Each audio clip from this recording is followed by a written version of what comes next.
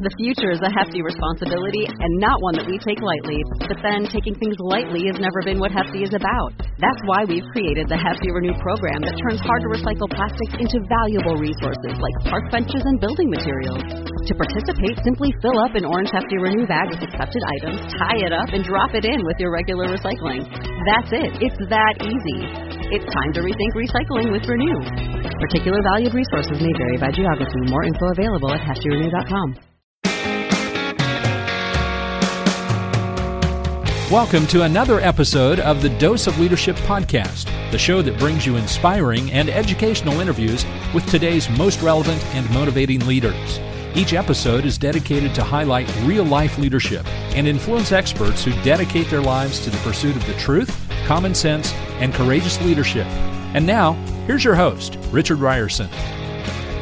Hey, welcome to the show. So happy you're tuning in to Dose of Leadership. Hope your week is off to a great start. Got a great guest today. Natalia Cappellini is on the show. She's a startup founder, real estate investor, TV personality, owner of a full-service construction company called Curato Design Build, based in Greater Los Angeles. She's a licensed general contractor and was recently featured on HGTV's series Build Me Up. She was also previously on Animal Planet's series called Animal Cribs. I remember that show. Both of which involve extensive and ambitious renovations on tight schedules for a variety of clientele. She currently serves as a co-host of the Startup to Storefront podcast, where she brings on business founders and they share their stories, the good, the bad, the ugly, and the untold challenges of scaling a business. We talk a little bit about that on the show, but it's primarily a conversation about mindset. And so that was my takeaway of talking with her. She's fairly young. She's in her mid to late 20s, and it was fun talking to her about the entrepreneurial mindset, how to overcome fear, limiting beliefs, something we talk about extensively on Dose of Leadership. So it was great to get her perspective on how she did that, how she took the leap, how she overcame or embraced the fear and uncertainty, if you will, and took the leap into entrepreneurship. A lot of great lessons, a lot of great leadership nuggets, a lot of great nuggets on overcoming, again, limiting beliefs in this episode. And it was really fun sitting down and talking with her, and I think you'll enjoy it as well. This show is brought to you by my sponsors, Equity Bank. It's been so awesome having Equity Bank sponsor well over 50 episodes now for the past 2 years. And Equity Bank, they're a team that knows what it takes to start and grow a business. It's been exciting to watch them grow into one of the fastest growing banks in the Midwest. They're now listed on the NASDAQ exchange. They got locations all across Kansas as well as Oklahoma, Missouri, Arkansas, with plans to expand even further. And clearly this team at Equity Bank knows how to lead for growth. So if it feels like your current bank is more of a follower than a leader and you want to work with a bank that really understands your needs, understands what it means to be an entrepreneur, what it means to understand to be a leader, check out my friends at Equity Bank. Go to equitybank.com to learn more. I really appreciate listening. If you haven't done so, subscribe, rate, and review, and spread the word. Tell a friend, tell a neighbor, tell your spouse, tell a coworker about this show. Your word of mouth does wonders and keep me front and center in the rankings, continuing to be a top 25 podcast in the business management category on Podcast iTunes, and it's all because of you. Thank you for your support, and reach out to me at richard@doseofleadership.com or go to doseofleadership.com and fill out the contact form and let me know where you're at in your leadership journey. All right, let's get on with this conversation with Natalia Cappellini here on Dose of Leadership. Natalia, I'm so excited to have you on the show. Welcome to Dose of Leadership. Thanks, Rich. Happy to be here. Yeah, I'm always excited to talk with entrepreneurs, and I'm a father of 4 daughters, and I'm always trying to push this kind of entrepreneurial mindset to my daughters. They haven't embraced it fully. Some have a little bit, but it's always fun to talk to women who've kind of branched out, started on their own. And you said something really cool in the pre-recording when we were talking a little bit about why you branched out, and like you were kind of tired of working in the toxic culture of the real world, and you stepped out on your own. So congratulations for that. Tell me a little bit about that. When was that? How long ago was that? So when we moved to California in 2015, I immediately started working for a global project management company. And it was just, I was working insane hours for about 3.5 years, and things were being done that, you know, were very complicated, things that were being done that were a bit shady. And I wasn't on board. And I thought, you know, all this stress is like stemming from these things that, you know, it doesn't have to be this way. Well, it can just be simpler. You know, if you just pay people on time, if you just treat people fairly, you know, and manage your expectations and have trust back and forth, it doesn't have to be so hard. My industry, construction, I thought could be very, very simple. And so that's what I did when I went out on my own in 2018 and started Curado Design Build.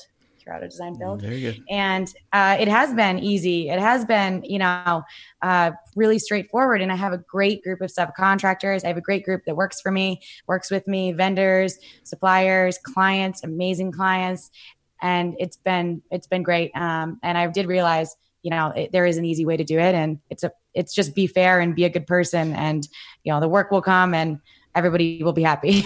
Well, I love that. I mean, I love how you said that it was easy. I'm glad that the leap seemed easy for you. I mean, a lot of people, when they, they feel that frustration of working in a toxic environment, or they feel a calling maybe, or that I know I could do this better than, I've had numerous entrepreneurs that I've talked to have said that I know I can do this better. And I love that that's a catalyst to get somebody to take the leap. But gosh dang, for everyone that takes the leap, there's probably 4 or 5 that get stuck and they don't take it. Was it easy for you to kind of leap off that cliff, not knowing when the parachute's going to open? Yeah. I mean, for me, it was like, well, I'm, tied to this salary that I'm getting, right? Like twice a month and like a steady paycheck, but I'm also working like 80 to 90 hours a week, barely sleeping, up at 3 a.m. every morning, flying back and forth from Northern California to Southern California on Sunday nights, like sleeping at the office. I mean, it was just stupid. And, all for my life to be difficult still, because, you'd think you work that much and like you've got control over everything, but things were being done at the company outside of my realm and making my job harder. So it's like, I'm working this hard and everything's harder. Why does it have to be like this? And so for me, the catalyst was, if I jump ship, so to speak, and start this on my own, the worst that can possibly happen is, I can't hack it and I go get a job somewhere. I could be a great senior project manager, site superintendent, project executive. I could work for a startup in the space. Those were my options. Were like, well, if I fail at this, I just go get a job. Like that was my thought process. And I'll be still in the same position I am now, just maybe at a way better firm with, more happening. So. Yeah, I love that. My video is like I'm turning into Star Trek here all of a sudden. So I'll keep going. Sorry for the distraction there, but sometimes I got this green screen behind me and every now and then. Oh, wow, that was really weird. But I'll try to fix this in a second.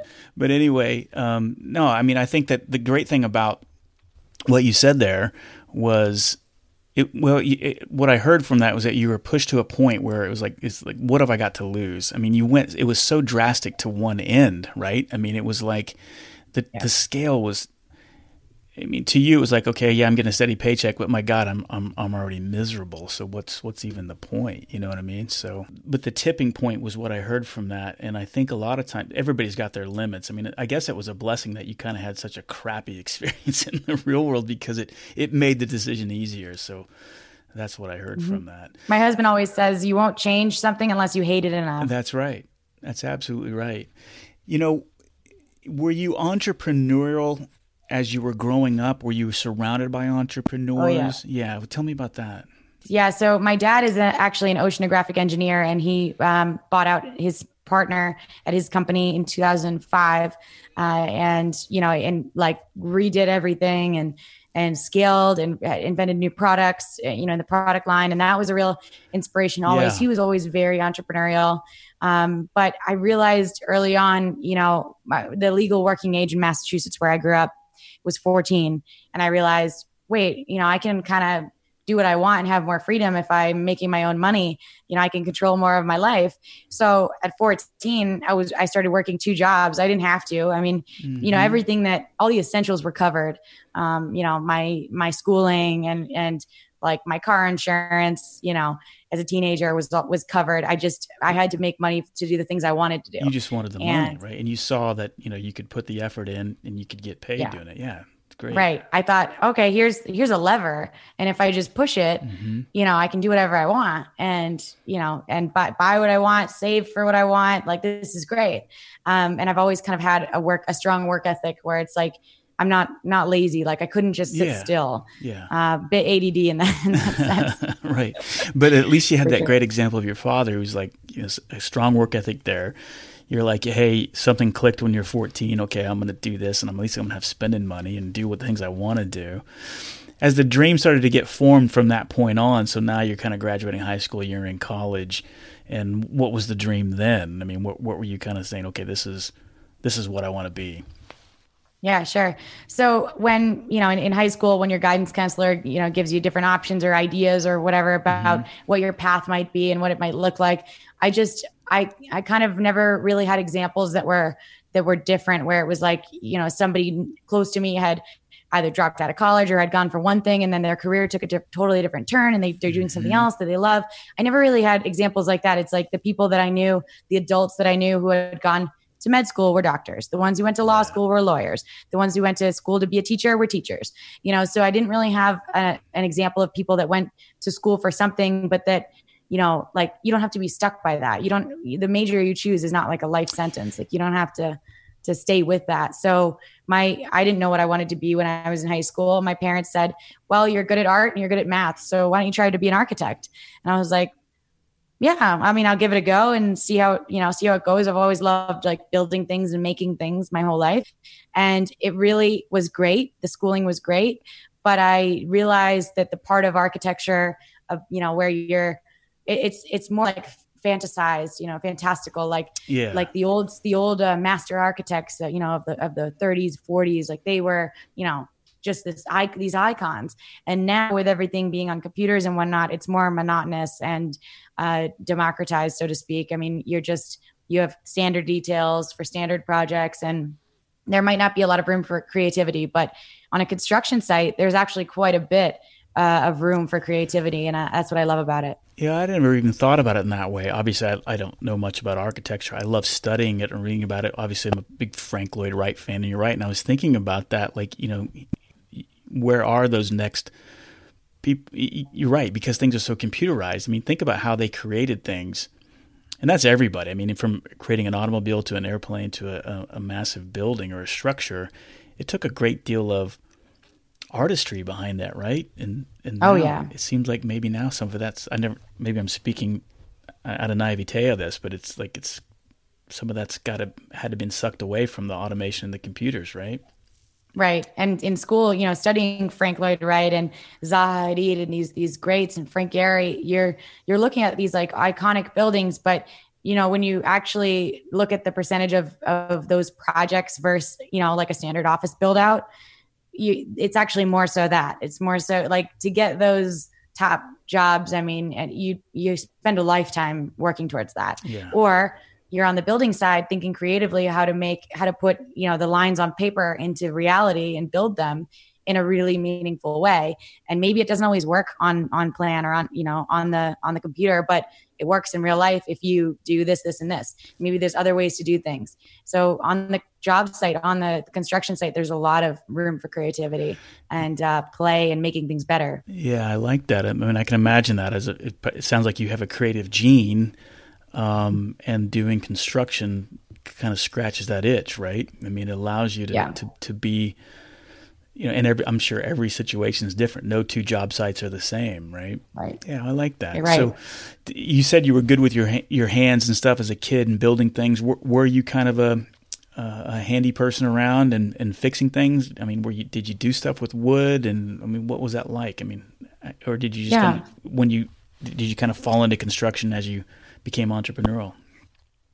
Yeah, I would say that growing up, it was more so like around crafts and things like that. Like I watched my dad build a tree house, in our backyard and tried to help out a bit here and there. He was always really good at cars and taking them apart and rebuilding them. He has a couple of old 60s Land Rovers that he rebuilt from scratch, an MG.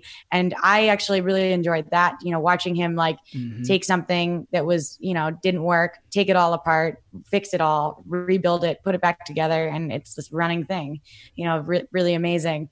And I sort of always kind of took part in smaller projects, but it wasn't until college where we were building like wood models and things like that, where I really got to play with different materials and whatnot. And then, as an intern in college, being on the job site and getting to, help out with different details and things like that. And I've always been very crafty but I think my handiness kind of came with the job, like learning learning on the job, really. And so when I look at the business that you're doing now, do you say Curado? Is that how you say it? Or Curado. Curado.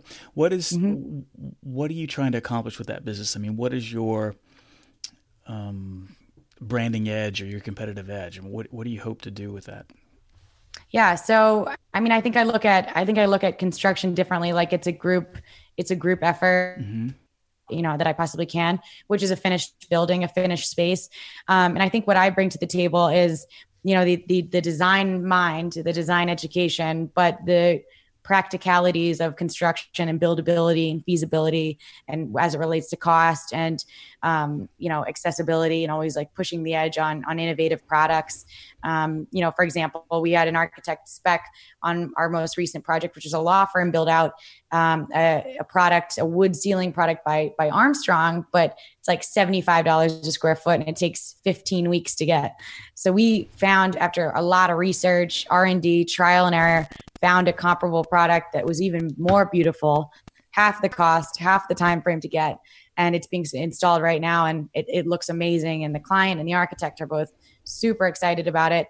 And I just love those wins, where the architect loves it, the owner loves it and loves the price savings, and it's easier for us to install, quicker for us to install. So it's just like everyone on the team is satisfied, and it's a better result. So I love those wins, and I think that's what I really try to go after and pride myself on.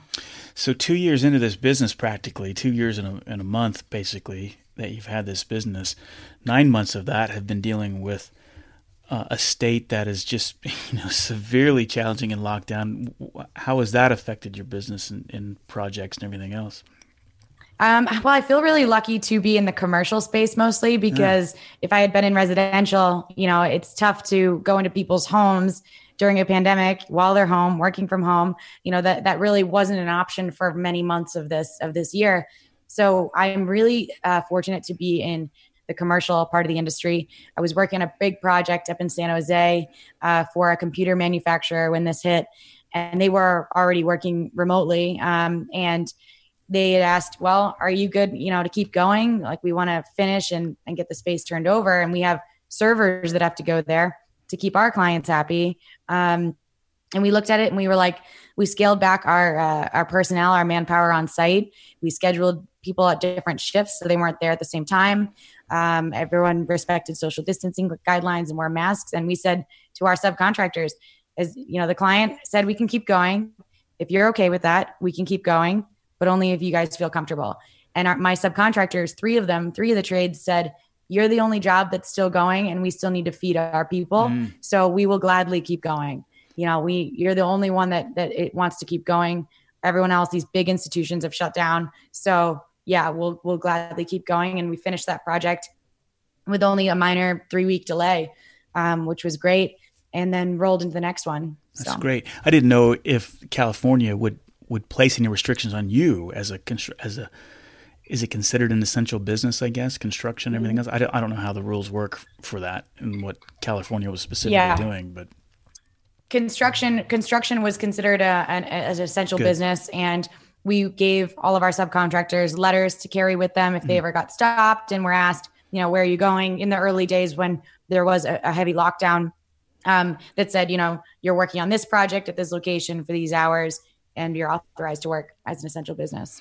And is design build all in one place? If I come to your business, and I only ask this because one of my sponsors is like that here locally. They're a construction company, and they pride themselves on design and build all in one shop. Is that a rarity, or is it? I mean, so that, to me, I think that gives a competitive edge. I mean, just kind of asking a geeky question here. I just don't know. I mean, is that something unique in your field? It is. There are some GCs that just want to do the build and they don't want to have any part of the design. But for me, it's like, if I can have the design in-house and I can offer that service and collaborate with the architect to deliver a better set of drawings, it's just more cohesive and there's less changes and less surprises. But if an owner comes to me and says, I really want you to build my project, but you have to use my architect and I'm going to hire them. Well, it is what it is. It's fine. It's up to them. But I always caveat that if we're in the same contract or brought in early enough, that a lot of issues that might come up can be resolved before they become issues in the field. For sure. And do you do any of the designing, or do you have architects within? Yeah, I have a licensed architect that I work with, a couple licensed architect that I work with, because I don't have the license and I don't need to get the license if I'm, hiring them. And I don't have any desire to take those exams.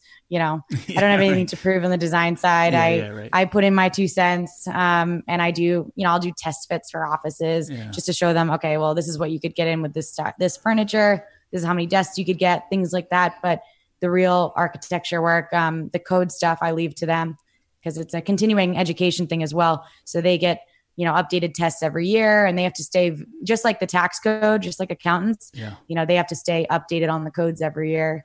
And that's just something I'm not able to keep within my own wheelhouse on top of everything else. And plus it would detract you from your CEO duties, which are broad, ever changing and dynamic. Your energy needs to be focused on that. So speaking of that, what has been maybe the biggest surprise, or even the biggest challenge or obstacle being the CEO of this company? Sure. I think hiring is it's so challenging, absolutely challenging. I've had a couple, instances where I've hired people and they haven't worked out. They've decided the startup life was not for them and wanted to go back to working at institutions or big companies with lots of structure. So I always ask that up front, whether and have people shadow me on a job site for a few days and see, like, this is the environment, like, this is what it is. These are the people that are working here. This is the kind of stuff we're doing. So, and I don't have all the, procedures and everything in place or templates, but it's room for people to grow.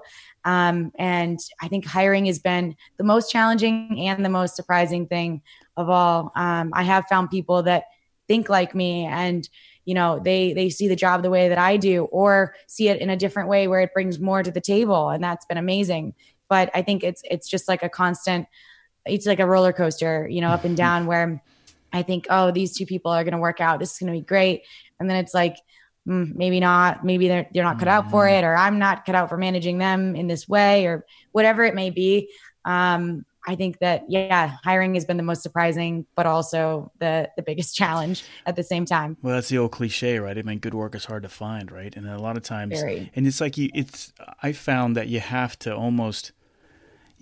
think 6 months ahead of, like, where you want to be 6 months from now. And the challenge is no one ever they're always hiring for the next week or the next month or the next project.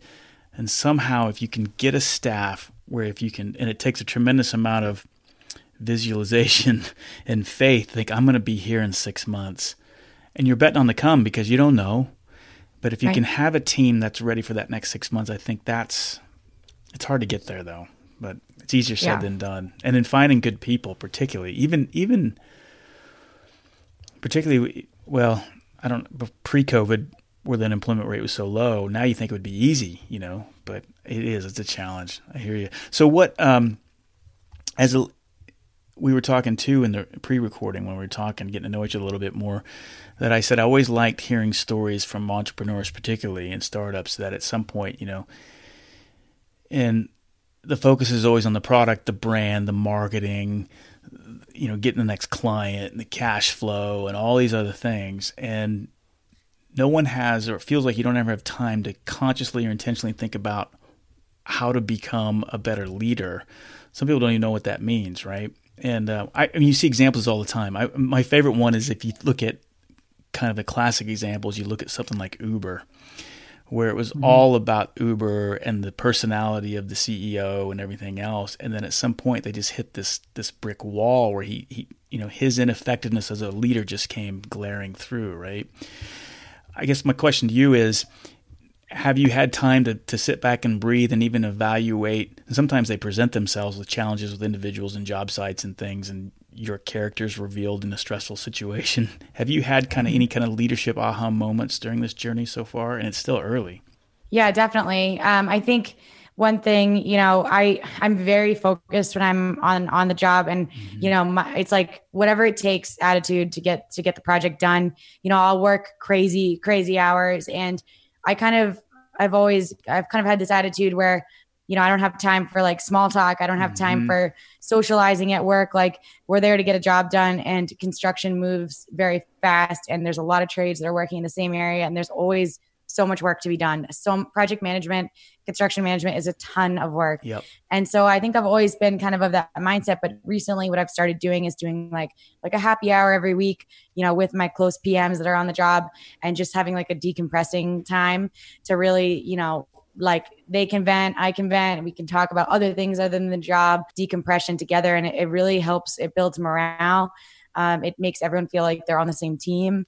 And I think it's really important to be able to do that. And so for me, just starting out, I thought, well, everyone's going to be like me, and this sort of like focused job robot that's going to, but it's like, that's not practical. That's just me in my head. Right. And I would be a robot if I had the choice, but like, that's not normal.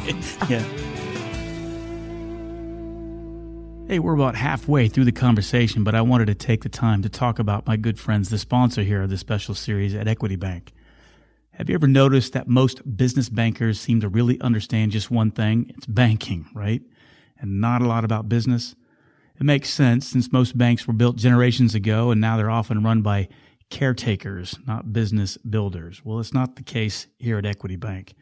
The bankers at Equity Bank didn't inherit a bank generations ago. They built one of their own. They know that building something takes expertise, vision, and hard work. And over the past decade, they've built one of the region's fastest growing banks by working side by side with customers, with entrepreneurs, with leaders in communities, all throughout Kansas, Missouri, Arkansas, and Oklahoma. Recently, Equity Bank was listed on the NASDAQ exchange, which gives them even greater capabilities to take on those big deals that growing businesses need to keep on growing. So if you're tired of talking to bankers who've never really ran or owned or built a business, then I think you're going to be pleasantly surprised when you talk to my friends at Equity Bank.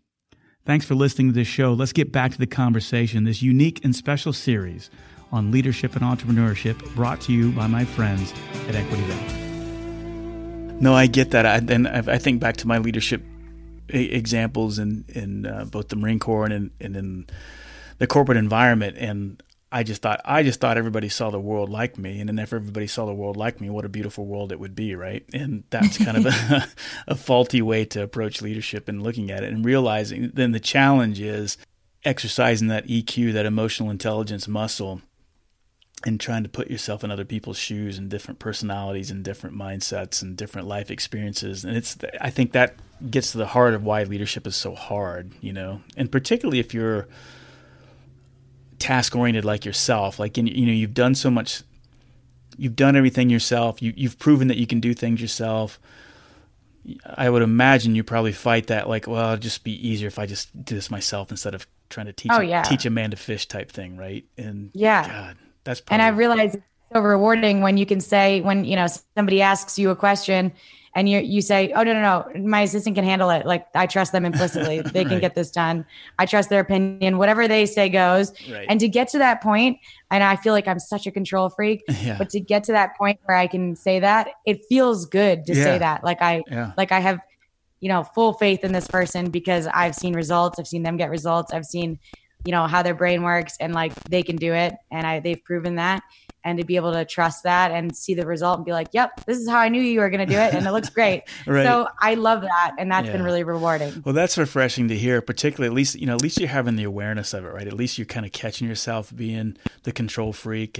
And I get that completely. But I think it's, for me, I make sure I don't beat myself up when I catch myself. Just the awareness is probably is a success, right? And then saying, and then if you can, the more obviously, and you're seeing the results of this, like you said, the more that you can pull back and decentralize the decisions or the actions and focusing on the intent. It's scary though, right? Because particularly for someone like you that has that creative mindset, you can see how you want it to be.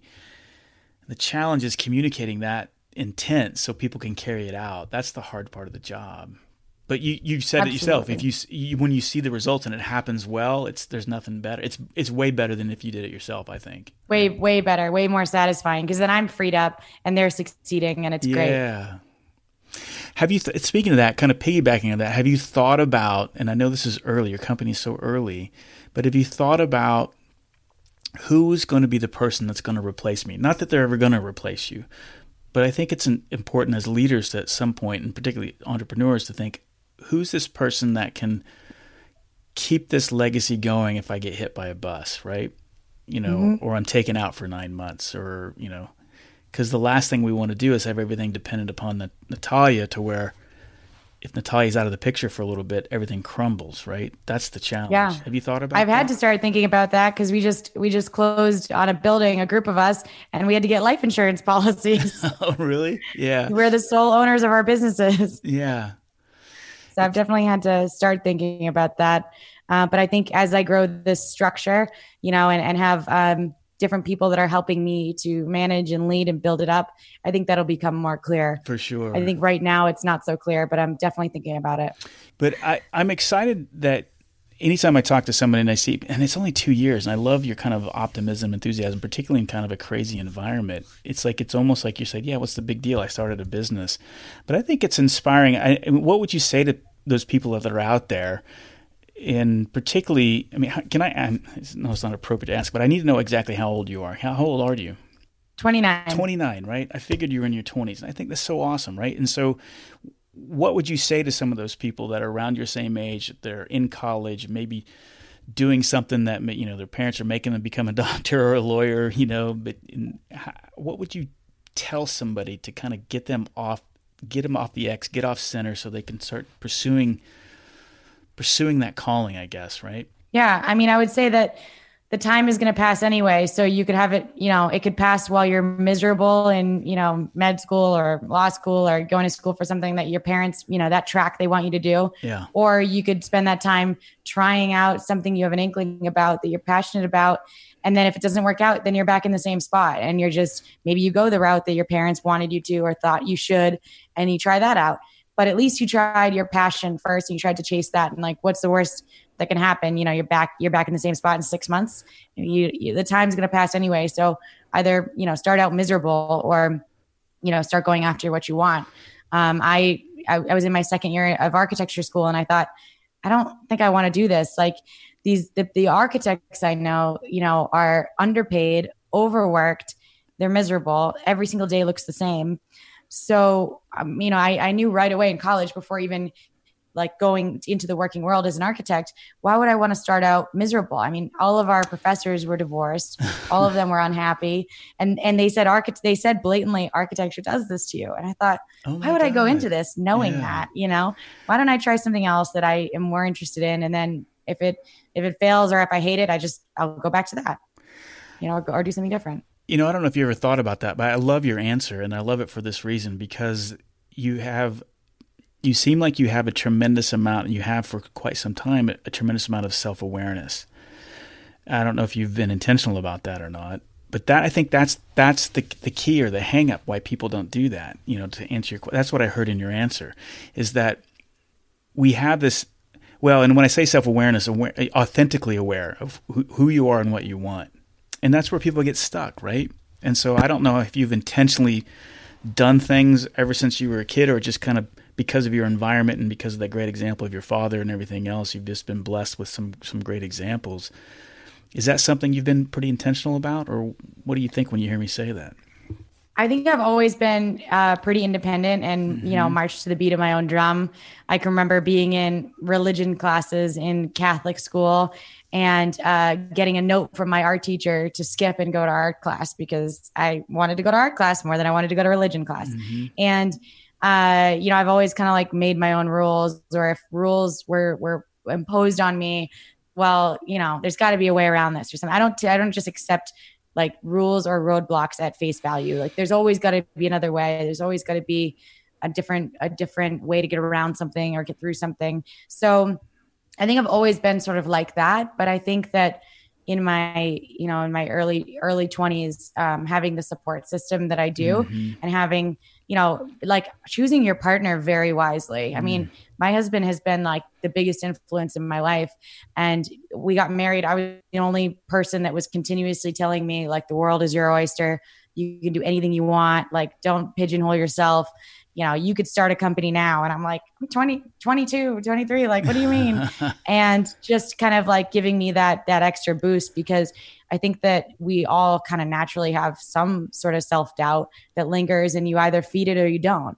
If you feed it, you're just going to be continuously unhappy and stuck and miserable. But if you don't feed it and you just say, no, sorry, that feeling's not for me, I'm going to go my own way, and you feed the other part, the confidence, the work ethic, the drive, what's working, then you're going to have a totally different experience and a different outcome. And so I think that maybe I don't always know the words, and like how to describe what I'm feeling and things like that. But I always know whether something does not make me happy. Like, I know what I want and I know what I don't want. So that's been sort of a driving force for sure. Well, I love your answer. And I guess the challenge always, you're right. And I love how you said, it's probably the biggest lessons I've had on the show is like, everybody has limiting beliefs and self-doubt. I mean, I've had, Steve Forbes told me on a daily basis he has limiting beliefs and self-doubt, right? And so that was kind of an aha moment for me 8 years ago when he was on the show. And to hear you say that, and then the other thing I love that you say was picking your choosing your partner wisely. And a lot of times I think we pick partners because we're of a limiting belief or a sense of lack that we have, and we try to kind of feed that. And I guess on some level that's okay, but like in your example, you picked a partner, like you said, that saw something, which I think all leaders have an obligation to do. He saw something in you that you necessarily didn't see in yourself. And I think that's true with every human being, right? And if you can surround yourself with people who are going to help extract that's already inside of you. Like, you've had that. Like, it's not like your husband came in and planted that inside of you. It's like that was already there. He saw it. Your limiting beliefs didn't see it, this describes every human being, right? And you surround yourself by that positivity and someone that genuinely loves and sees something in you. Yeah. And it comes forth. I mean, I love that answer. It's a simple answer, but really, gosh, how many people pick the wrong partners, right? That can be detrimental. I almost did. I was in a really serious relationship for 4 years, and there was a wedding planner, and there was, a 300-person guest list. And I just said, I think I'm making a huge mistake. And that was probably the best decision I've ever made. You sound very intuitive. I think that's another thing too. I think that's something you probably value is you probably value your intuition and your gut feel probably more than most. And I think that's kind of what I meant about the self-awareness. You seem like a very intuitive person. Is that a fair statement? I think I definitely, like if something doesn't feel right, then for me, it usually isn't right, and I feel like I dodge bullets. Like it's crazy. Like I'll either be an opportunity or a different, like a certain client, and I'll just like something isn't jiving. It's not making me excited.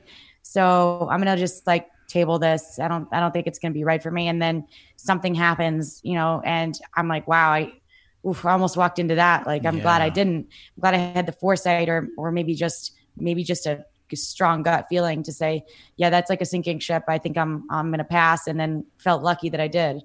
So I don't know where that comes from. But I feel very lucky to have kind of that intuition. That's a great point too. I don't know where it comes from either. I think it's one of those things that's already innately in us, right? I think that tens of hundreds of thousands, if not millions of years of evolution, that it's something that we're kind of born with, to make sure we don't get eaten by the saber-toothed tiger, right? So I think, instinct. In as a pilot, that's something we're taught too, is that we're taught to, I can't tell you how many times, I was just talking with an aviator yesterday, another fellow pilot, and like how many times have we been, in my 30 years of flying, have I felt something isn't right, and we're taught to stop and pay attention to that. And it's almost 9 times out of 10, there's something that's missing. And it's usually innocuous, but it's something, you know what I mean? But disaster isn't, things just don't blow up all at once. It's a series of inconsequential events linked together that eventually lead to whatever, catastrophe. And I think going the other way too, people feed into when things don't go their way. And they keep that negative outlook, like if you had those experiences and you just thought, why does this keep happening to me?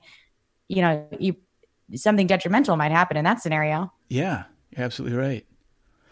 I love your outlook. I know that I didn't know the conversation would kind of go this psychoanalysis way of like who we are as human beings. But I think it gets to the core though of why you decided to become an entrepreneur, why you're so positive and at this young age and seeing things. I can't wait to check back with you in 10 years to see where your business is going. And, you've probably started another business or where else it is. I mean, do you see yourself being an entrepreneur for the rest of your life until the day you assume room temperature? Yeah. I think I'm pretty unhireable. Right. I think I mean that in the best way. I couldn't do something that's soul sucking. I couldn't be stuck again. I don't want to ever feel like that again. So, the goal would be to work on projects I want to work on with who I want to work on them with, and being able to just have that freedom of choice. And I think I'm already kind of starting to lean that way. If something doesn't feel right, or if a client is already, doesn't see the value that we're providing, then it's like, I'm out. I'm not gonna waste my time. And I think, being selective, that's like the ultimate success, when you can be super selective about what you give your time and energy to. That's the goal for me. One thing I always like to ask people, particularly young entrepreneurs like yourself, you seem like it's important for you to be part of something bigger than yourself. And I don't know if you intentionally think like that, but I'm just guessing based on our conversation that seems important to you. Is that something that's important to you? Like be part of something bigger than just you, and getting stuff and getting your name on Entrepreneur Magazine and stuff like that, right? I mean, yeah, absolutely. It has to be meaningful work. It can't be, like I said, it can't be soul sucking, and it can't be just for like capital, or cash flow reasons. It has to be more than that. I'm building a law firm right now, and it's not like a standard law firm, and it's not a standard client, law client. They own the building. They bought this beautiful Beau Trust building. It's absolutely gorgeous, all open office. And they've never done this before. And I was just like, you know what? I could see them getting taken advantage of. And I think I'm like the person to do this job. Like this is, these details that are not quite fleshed out yet. Like I think I'm the person that they need to do this. And it's been great. It's been a great project. It's coming out amazingly. I can't wait to share pictures and everything. But, if I do something that might like sound cookie cutter, it's not for cookie cutter reasons, or it's not like, it's definitely, because I want to help somebody out, or because I think it's a really unique project, or there's nothing like it. Or because I believe in their mission as a company. It's for a variety of different reasons, but it's never just, renovate this apartment block and everything's gonna be the same. And it's just to like raise rents on people. Like that's not something that gets me, excited. It's the opposite. I like that. And kind of piggybacking on that, what have you intentionally thought about what you want your legacy to be? I mean, I know when I was 29, I wasn't intentionally thinking about that, but have you thought about that? Like, what do you want people to say when you're 85, 90 years old? Yeah. So I've been asked before kind of like what my dream job, or like, what I would want to leave behind, but also what would be the most fun too, is like, to me, like building cities, like building or redeveloping cities to make them work for people. Like if there's places that, that near each other that don't work, I would want to redo them, or redo that like an area to make it work, to make it walkable if it isn't, for example, or to change anything. I think it was really influenced by the Big Dig in Boston that happened like 20 years ago. Yep. They put the entire highway 93 north that ran through the city underground, and put a park on top. And previously, the north end and the waterfront neighborhoods of Boston were completely separated from the rest of the city, almost by like an elevated highway that was much like, elevated train tracks in Chicago. And it was more dangerous on certain sides and certain areas. And you just had this thing through the middle of the city and separating all those nice places. And then when they put it underground, the city was like completely transformed. I mean, there's parks up above. They do massive art installations up above. There's cafes that have, in big squares up above this. There's like seating everywhere and fountains and gardens. And it's like, I can't imagine it any other way now, because when I went to college in the city, it was already like that. But researching it and what they had to do to put that tunnel in, and the divers. And I mean, it's just what a massive feat. But also you completely you changed the city for the better, for good. And I think impactful projects like that on a large scale, urban development style projects, I think that kind of a legacy would be amazing. That's cool. I love that you're thinking big like that. And you're right. And it's funny. I hadn't thought about the Big Dig forever. I remember when they were probably knee deep into it. I don't know how many decades ago that was, and just how people were complaining about it at the time. But the cool thing is, though, there was someone that had a vision. And, God, how long did the Big Dig take? I mean, it took forever, and because it was such a mammoth project, right? 15, 20 years. Yeah, and, we're in year 14. People are like, what the heck? People trying to drive to work, and I'm tired of this freaking construction. You know what I mean? But the guy who probably had it and said, no, just hold on, it's going to be great. And here you are as an example. You go to college when it's already done, and you see the benefits of it. Yeah. That's cool. I love that you're thinking like that. Again, it's kind of something that I've talked about here on the show.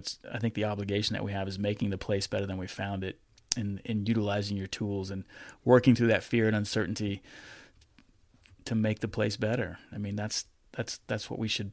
And if we're not doing that, I think we're shaming the universe. I honestly do. I think that's how we need to look at it. And if you're sitting there not taking the leap because you're afraid, well, shame on you. Take the leap. Absolutely. I think if we can, we have a responsibility to do. Absolutely. So. I think it's great. This conversation has been fun for me. I love hearing these kind of, me too. These kind of, neuro details about why people do what they do. But yeah, you seem like one of the good ones, and I'm so excited to see what the future brings for you. And we'll have to make it a point. 10 years, I'll follow up if I'm still doing a show like this. I'll see where you're at. Absolutely. But I think you're going to do great things. I think your business is doing great things. What can people?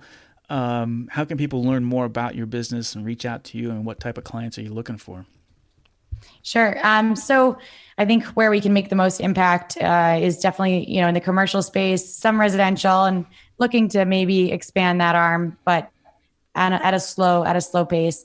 But on the commercial side, I've done everything from gyms, offices, mixed use projects, coffee shops, like kind of all over the map, stores.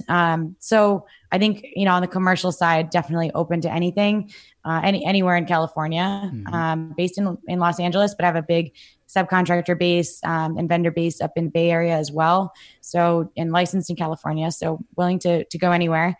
And I think my Instagram is probably the best place to find constant project updates, which is at Natalia with a Y _ Curato, Curato, backwards here, but you get it. And my website, curatodb.com, like design build, is a place to find some updates, but more so on the Instagram, because it's daily to look into my life and my projects and what's going on.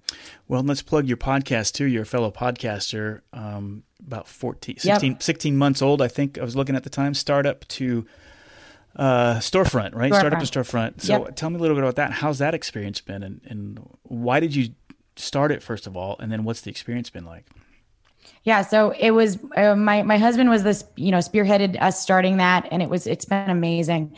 What we like to do when we do developments is to buy a building but have a tenant in tow. So a tenant that's going to come in with us, and the space is completely built out to them and their needs, their standards, what they're going to use it for, and having that, we learn the struggles of these companies. Whether it's a brewery or a coffee shop or an almond milk company, they had this idea. They started prototyping and making small batches of these things. And then they, got to a point where they're opening up a brewery or, going to market and selling in grocery stores or, selling at, like having a storefront that they sell out of. So that journey from initial idea and inception and all the hardships going from startup to physical storefront. That's been the genesis of the podcast and the focus. And we've had some really amazing entrepreneurs on with some great stories about why and how they started their companies, what they thought the market was missing, why their stuff is different, and what they've gone through to get it to where it is today. And it's been a lot of fun. I imagine, like, with this, this show has helped me in so many ways that the average listener probably has no idea about. I imagine it's the same for you, even in that short time. Yeah.